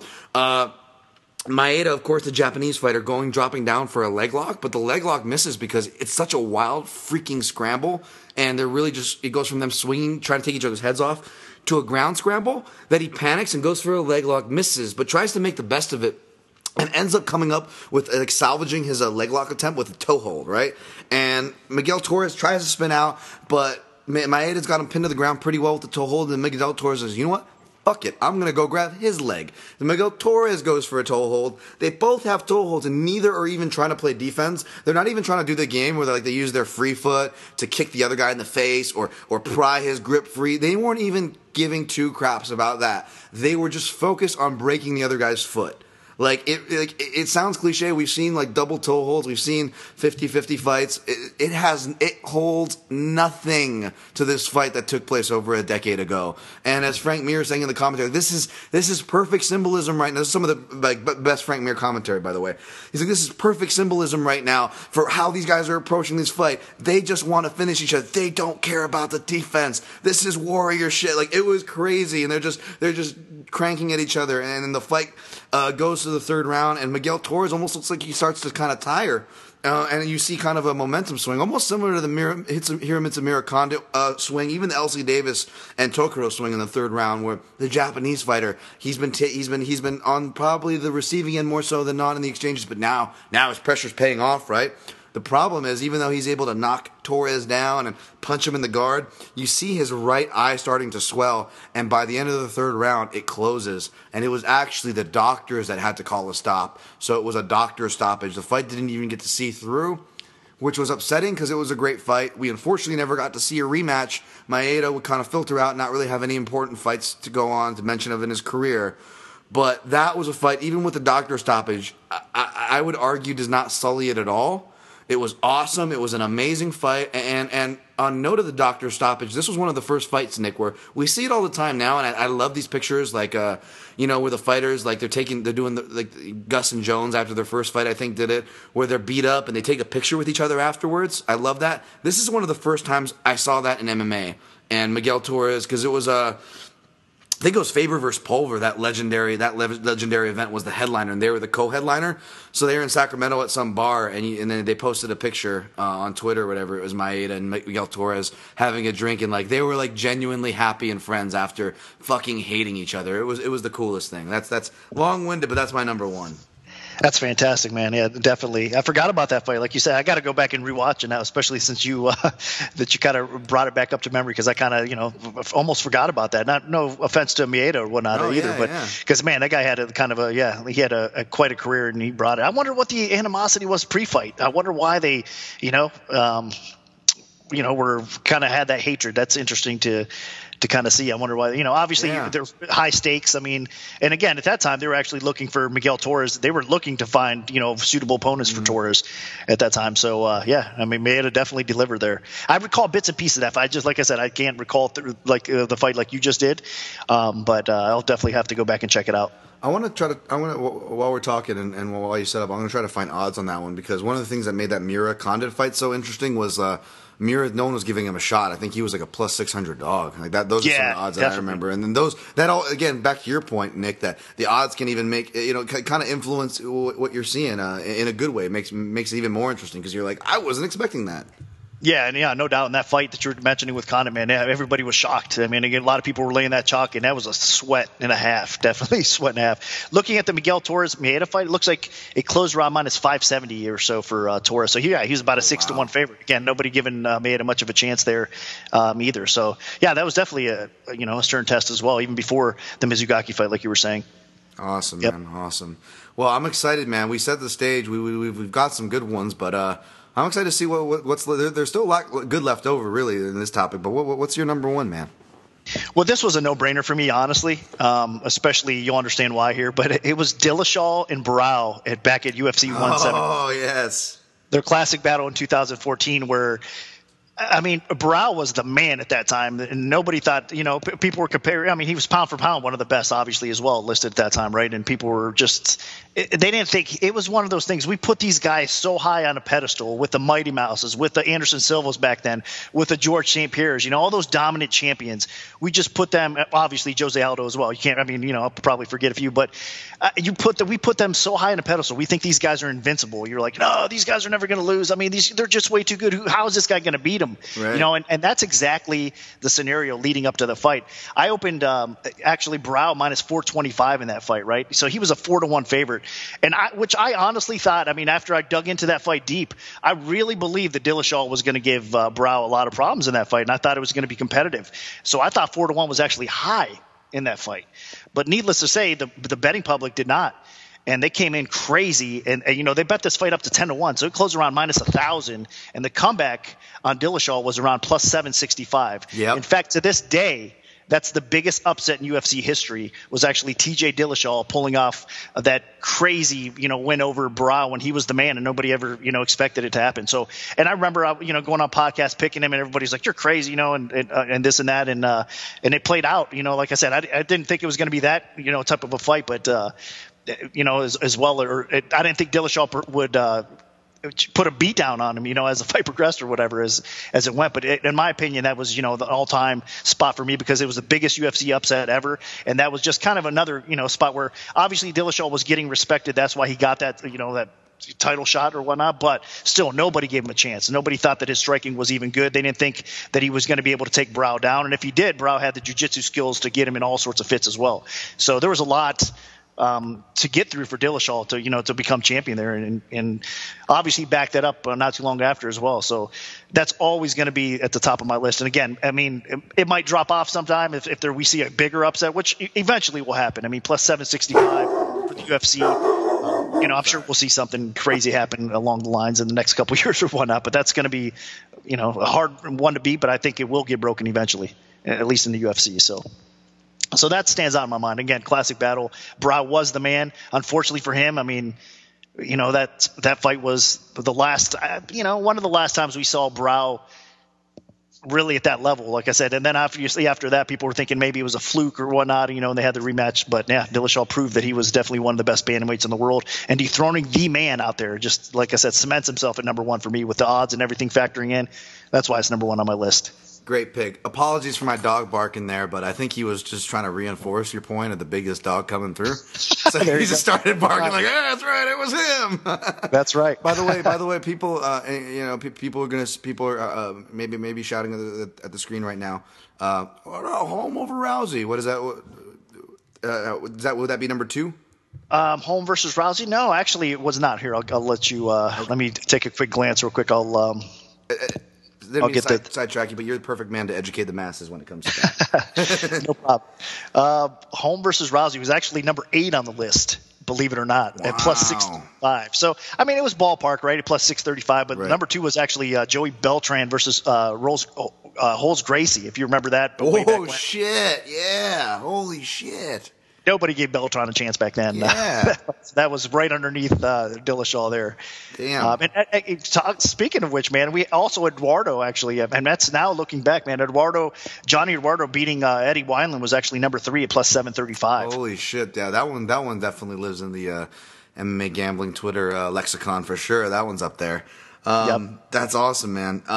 This is a great pick too. Just to not get sidetracked from it, because I figured this one would come up, so I left it off my list. Also, again, this will definitely be on there if we do. I didn't want to mention it because I had a feeling it would come up.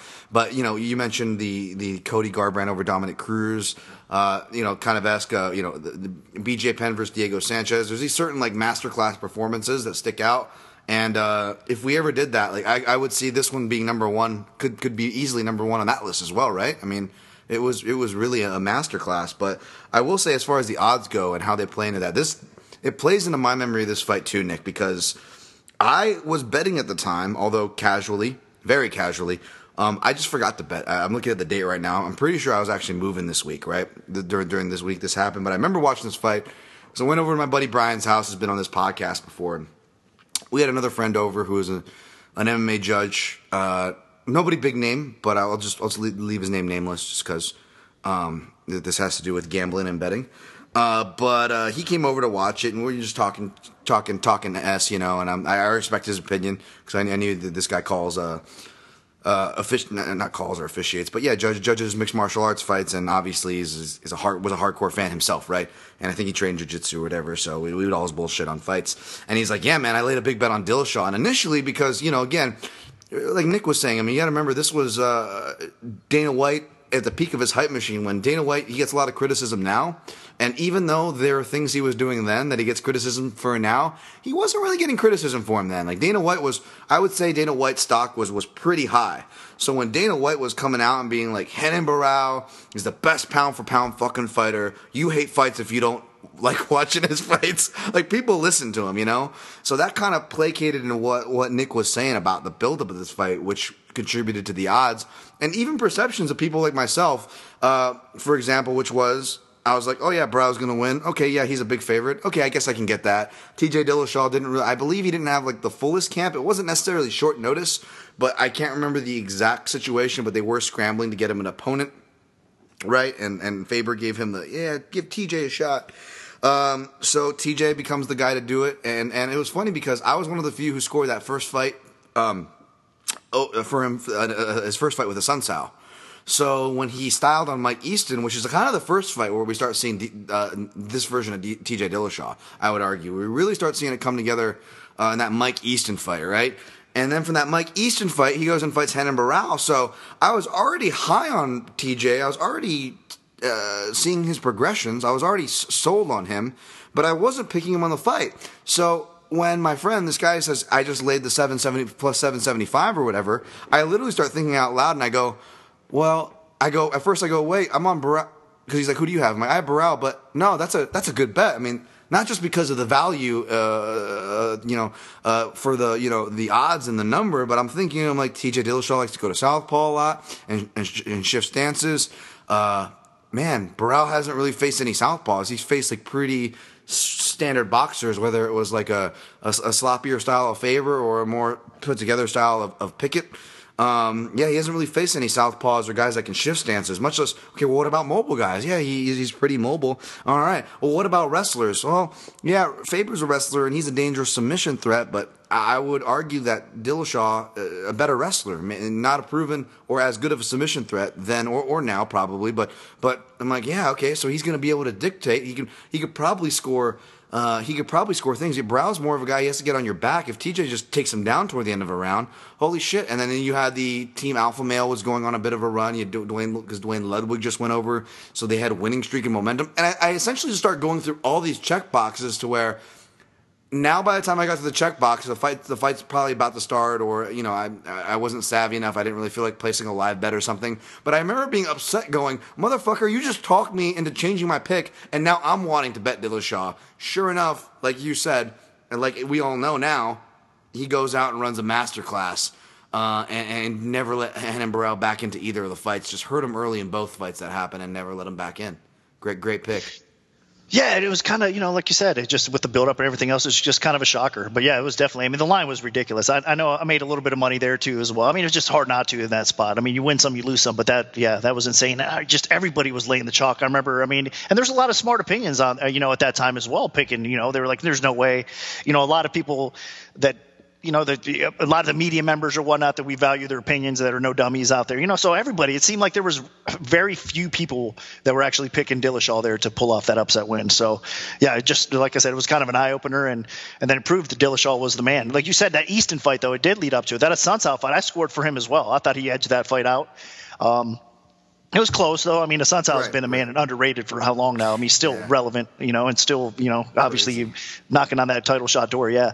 So, but that Easton win was solid, man. He definitely opened my eyes there as well, because Easton was no easy guy to handle. No. And, I mean, Dillashaw I was surprised how easy actually Dillashaw made that fight look.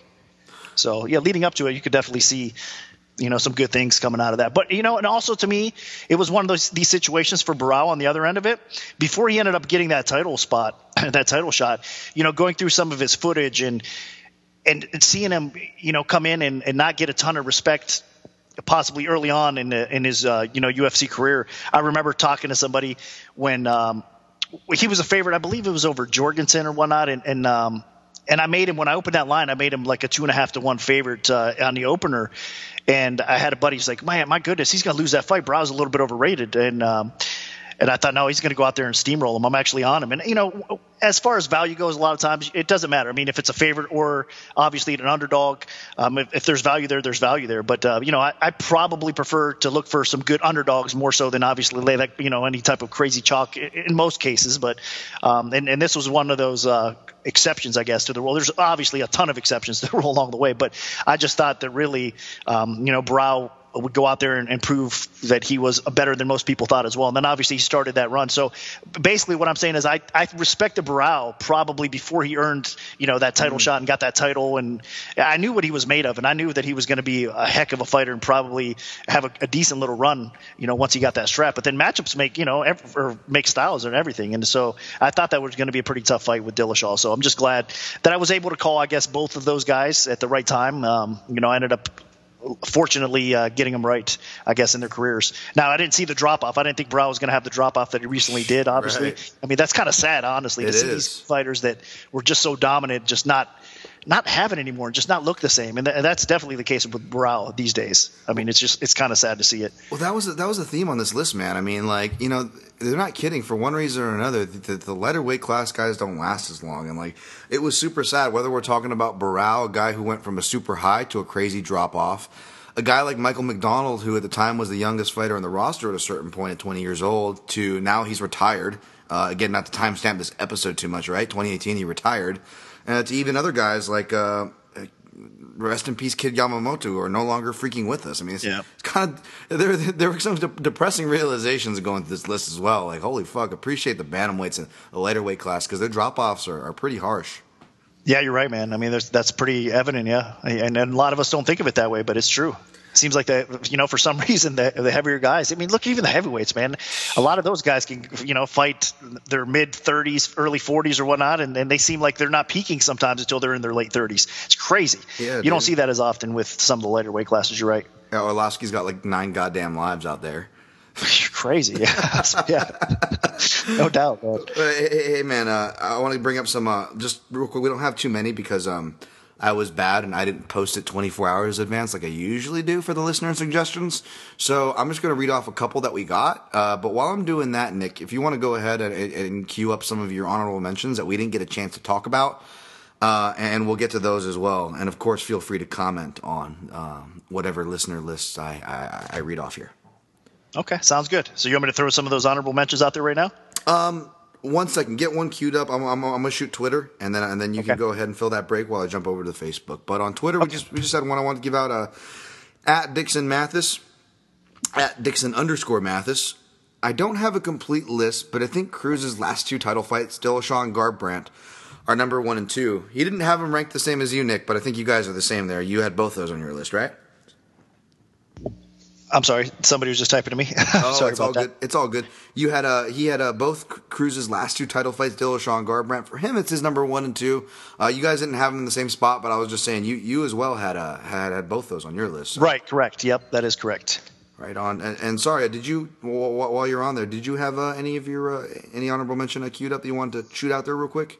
Yes, actually. And again, I guess WEC kind of sits in a decent spot, in my heart throughout because, man, the WEC was just it was just so fun to watch those guys back then, and obviously when they merged into the UFC. So I got a couple WEC fights, one of them was actually Miguel Torres that we talked about. We were talking about some of the blowouts though, and this was, one that ended in round 1 that was an upset actually when Brian Bowles. I don't know. A lot of people out there maybe remember Brian Bowles, but this kind of sat in my mind as well because Brian Bowles, man, early on in his career and when he was, making his run in the WEC, I thought that guy was going to be a special talent. He obviously, he had his personal issues and, he had his setbacks and whatnot. And he never became that dominant, potentially amazing champion that I thought he had, he could be at one point. But he got out there and he just, destroyed Miguel Torres.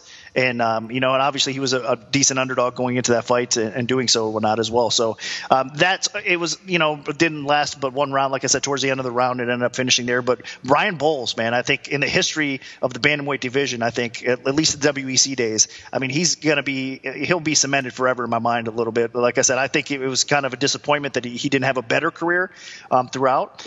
But, he was one special fighter at a certain point of that career. And I think that was obviously one of his marquee victories when he went out there and just destroyed Miguel Torres. Dude, I agree. I'm actually going to tack on an honorable mention just because it goes with that before I go to the Facebook. That's a great one. Just is important. Forget the whole round 1 or finish or whatever kind of list you want to put this in as far as bantamweights go. It's a really important fight where Miguel Torres was. And, if anybody was, if there was another guy that Frank Mir really just kind of oversold in his commentary, or you could accuse him of overselling, Brian Bowles was that other guy. So it was kind of ironic that he was the one that would knock off Miguel Torres in that fashion, I should say, at least. At least a surprise for people watching back then. And Brian Bowles was getting a falling because he had I believe he had a guillotine submission he could pull out if he needed, but he really just had these heavy hands, right? Looked like a G.I. Joe action figure there. And he came out. He had one of my favorite walkouts. Now, Johnny Cash can be, just like Rage Against the Machine, can be a very typical MMA walkout track, artist, I should say. Perhaps overplayed, and especially this track. But I will say not a ton of people were using this track, and I do associate this track with him when the man comes around. When Brian Bowles came out, and again, I love breaking that stereotype because it's a bantamweight, which if you want to be stereotype and say, oh, they're a bunch of pillow-fisted guys, oh, they're not going to knock anybody out. Like there were dudes like Brian Bowles that came to swing, and whatnot. And again, coming out, just owning that, being a small 135 guy, but I'm going to knock fools out. I'm a badass cage fighter. I'm going to come out to a badass man song. I'm going to come out to Johnny Cash when the man comes around. And the honorable mention I wanted to mention with that was when, he finally gained that respect after that fight, right? And he goes and fights this guy, Dominic Cruz, where people should have been respecting, I think, much more than they already did at that time. But whether it was the loss that he'd yet to avenge at this time to Uriah Faber, that were still kind of burnt in people's head up a division at 145. Maybe it was the style that, people don't know what to do with now. They certainly weren't exactly sure what to make of it then.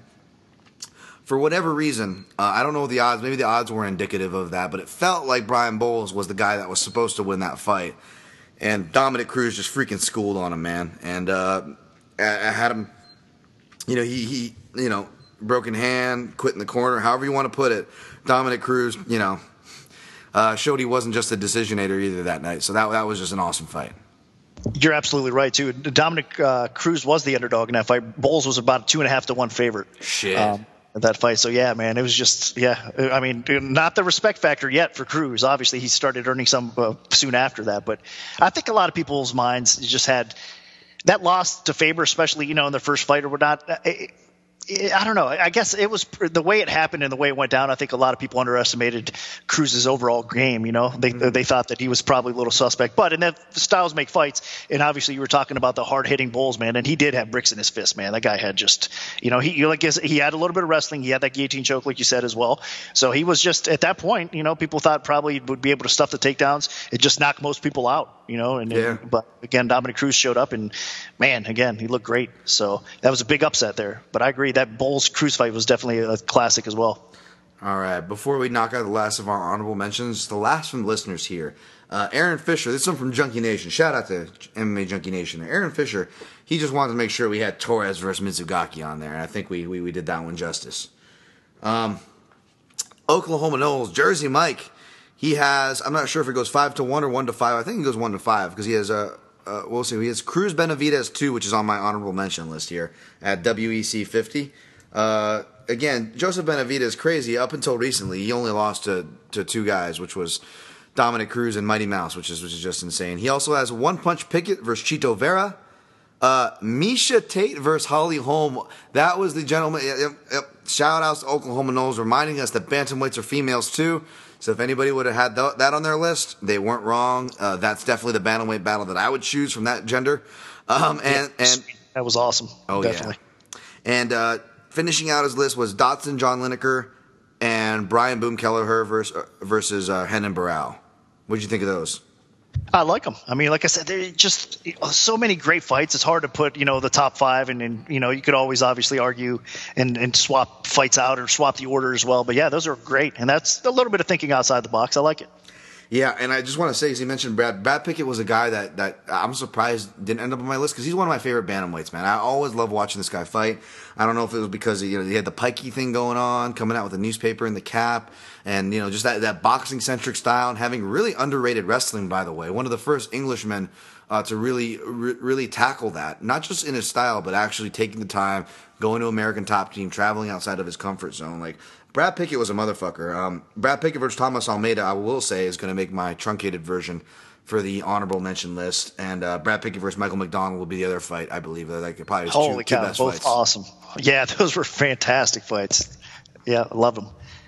Pickett was a warrior, man. I mean, he was great, underrated, throughout, his career. Just winning, beating. I know it was at a higher division or whatnot, but just having that win over Demetrius Johnson, how awesome is that for him as well?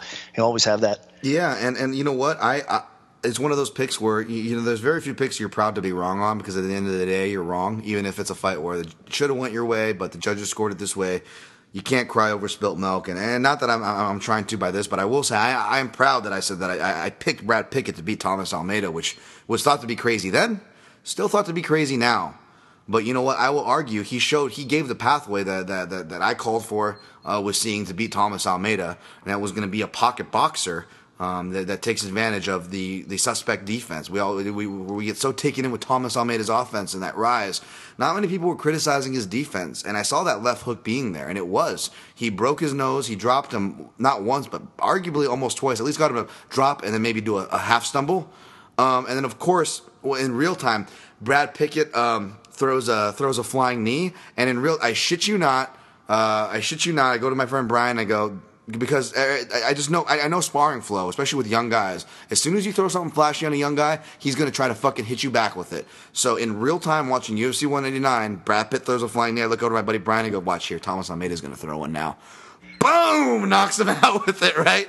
So I was wrong on the pick, but I would argue Cody Garbrandt, who I also picked against Thomas Almeida, and then guys like Jimmy Rivera later would show that Brad Pickett was onto something. You know, say what you will, the veteran pointed the way.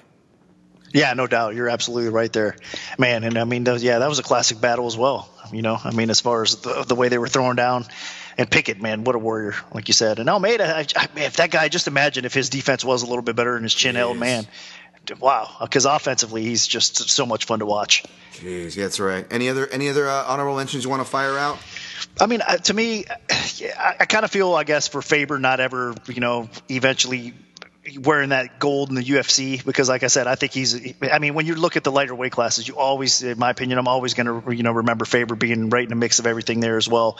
And probably being a little bit underappreciated. I know he got his hype. He got the respect from the UFC. He was definitely a star, as far as on the roster goes. I know a lot of people are probably questioning whether he's going to be a UFC Hall of Famer. I think it's a no-brainer. I think Faber will. I mean, the UFC is not going to pass him up, man. Everything that he did. Again, now, I mean, you can, argue it back and forth. Does he deserve to be in or whatnot? But for me, he would get my vote to be in there. I mean, just, the career that he did have or whatnot. But so this is another Faber fight. It was actually back at WC 52, and it was Faber versus Mizugaki as my honorable mention. Nice. There's another first round, submission win for Faber or whatnot. But those are just two, guys. Like I said, I guess I'm, a little biased towards WC because there's so many classic wars back then. Long live WC, man. That was Faber's first bantamweight fight. Correct me if I'm wrong, right? Was it? I believe so. Yeah, man. That was an important one. When he dropped down, yeah. I just got a couple that I'll fire off, and I guess feel free to comment on them as I name them off here, Nick. But I mentioned them already a bunch of times, and I really wanted to find a place for Kid Yamamoto on this list. But most of his, at least in my opinion, his best wins were either in K1 or higher weight classes. Though the one fight I oddly enough was going to put on, not out of disrespect, was a loss, and that was as a Dream 9. That was Kid Yamamoto versus Joe Warren back in 2009. Almost 10 years ago now, Jesus Christ. But it's one of those trajectory fights where you see, like, that was arguably maybe the last of Kid that we knew as Kid to see. And it was the beginning of this guy, Joe Warren, who would be on a top 5 list for, like, hardest starts to a career on paper, like strength of schedule. Like, Joe Warren's on that top 5 list. Oh, it was insane, yeah, early on. I mean, a guy that just had a stud wrestler that was so raw at that time as well. It's like all former champions, like Chase Beebe, Bibiano Fernandez, Yamamoto. Like, hey, go face those guys. Yeah, amazing, right? Yeah, I mean, there's no doubt. I mean, Warren's definitely a crazy man, but he got better fight by fight. You know what I mean? He did. He ended up obviously wearing that Bellator strap, and that was due to some of that. I mean, the strength of schedule, I think, early on. I mean, just taking so much away from those fights and competing at such a high level. I mean, yeah, there's no doubt, man. I mean, he was definitely outclassed in skill, I mean, with a lot of those fighters, you know what I mean? But he had the heart, and obviously he picked up, I mean, just that special athlete that he is. He picked everything up quick, and he got better and improved. Yeah, you got to put – I mean, I'm glad you brought up Kid Yamamoto as well, man. Yeah. I mean, just one of the all-time greats in the lighter divisions as well. Rest in peace, man. I'm not even going to lie, dude. Like, I got emotional there. I went to look up his fight. I pulled up his Sure Dog record. And just seeing I'm so used to seeing the Born up in the top left for the stat when you pull it up. But not often you have to see the died, you know? And I was just like, fuck it. I'm seeing that more and more now when I'm going through these guys' records, you know, as we follow the sport, as we get older and the sport gets older. But, yeah. Yeah, it's sad, definitely. 2 Pedro Munoz ones I wanted to throw at you that made my honorable mentions list. I always loved this fight with Jimmy Rivera. That was a real fun fight back at UFC Fight Night 77. And his fight versus Brett Johns, of course, was fun. Oh, yeah, no doubt. I mean, yeah, both. I think for me, the Rivera fight, it just, it was, I think, even just a wild, classic as well for him. Pedro Munoz, all his fights, man. I mean, he brings it. I mean, definitely. You can't go wrong there picking any of his fights. The cool thing about that Pedro Munoz fight is, and the Rivera fight, it's like one of those fights again, like it's like where it's 2 high skills of that division, but not happening for a title, not happening in a significant place of a card, or maybe even on a quote unquote significant card, right? It wasn't a pay-per-view card or anything like that, but yet there it was in all its glory. We were treated to it, so. Yeah, and it's one of those things with Munoz. I'm glad he's finally getting the respect he deserves because I remember making his UFC debut against the Sunsao. He came in stepping in on short notice, and a lot of people were counting him out in that fight. That was a fight that I lost personally betting because I thought the line was a little bit too high. And Assunção deserved to get that win. I mean, but a lot of people were saying, there's no way this guy's not that good. The line should be a lot heavier. And like I said, Assunção got the win, rightfully so. It was pretty clear that he won that fight and deserved it. But Munoz's game, and after that fight, obviously he started picking up. And I like I said, I knew that the potential that he actually had going into that fight and what he was capable of and what a tough out he would be. So when you're getting somebody like that at a decent dog price, man, it's hard to pass up a guy like Munoz for sure. But again, hats off to Assunção, man. The guy's, like I said, underrated. I mean, we mentioned it a little bit earlier. So, yes, but yeah, that kind of stands out in my mind as well. Yes, sir. And only a couple more before we get out of here. I usually don't go with newer ones, but this one was just fucking awesome. I had to put it on there. And from a guy who I think we're going to get a lot more, and you mentioned another guy, but Corey Sandhagen versus Yuri Alcantara at UFC Fight Night 135, August 2018 here. That was just a fun fucking 2-round fight. You remember that one? Yes, definitely. Craziness, man. I mean, back and forth, I mean, that was a huge win for Sandhagen, obviously. Oh, yeah. Arms bending, faces bloodied. It was fun. I thought he was. Yeah, there's no way. I thought he was going to get out of trouble there, but hey, give him credit, man. I don't know how he did it, but he did. He managed to do it, toughed it out, and was able to get the W there. Just insane. Last fight and last fighter. The fight was Antonio Banuelos. I got to give him some love for WEC. WEC 41 against Scott Jorgensen. I had to throw that fight on there.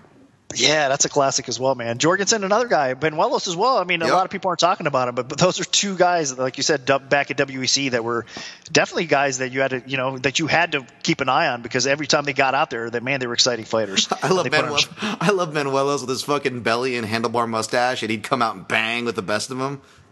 Yeah, you wouldn't expect it, right? I mean, just not at all. But yeah, he was definitely underrated throughout his career, probably there.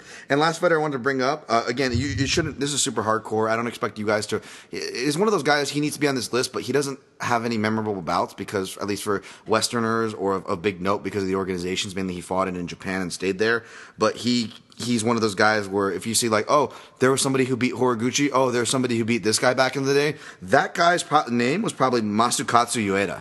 And he's a deceptively impressive record. He's now like a 40-something-year-old bantamweight, but go look at his record, especially early on. I mean, not just the wins compared to losses, but look at who he was beating and who he was fighting.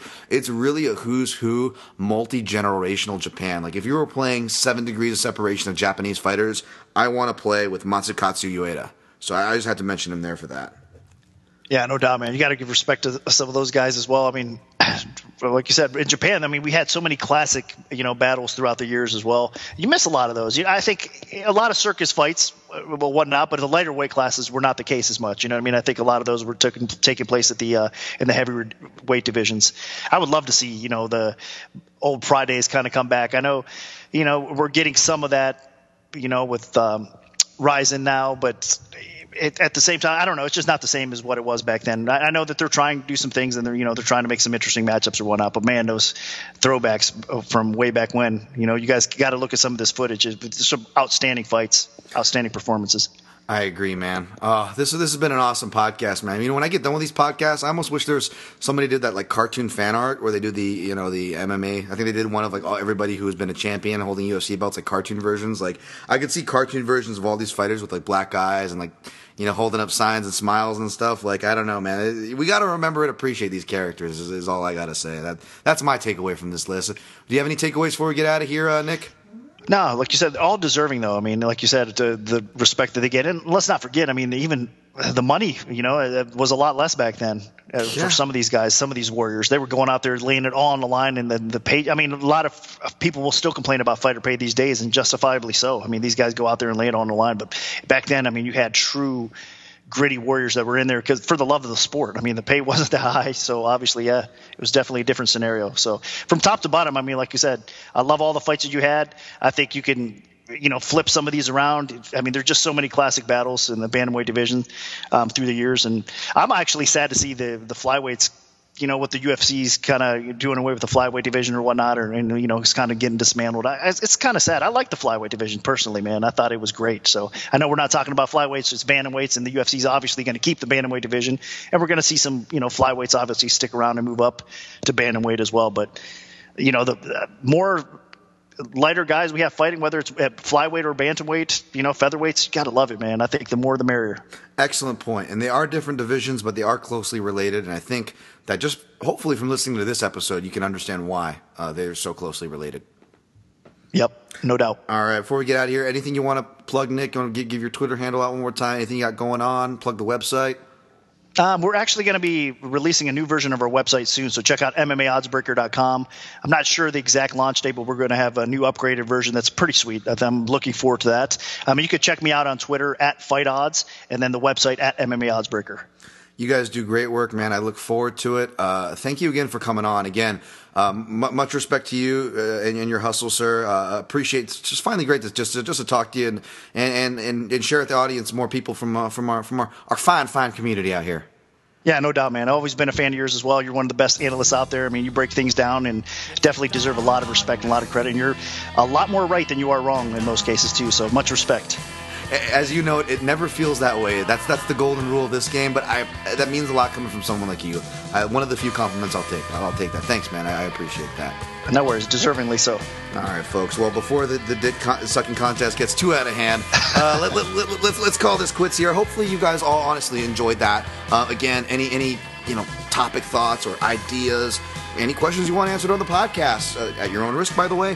At the PYN podcast, I will get a dedicated email shortly. You know where to find me at Dan Tom MMA. Of course, Nick Kalikas at Fight Odds, as he just said. Check out his work and all the new stuff going down at MMAoddsbreaker.com.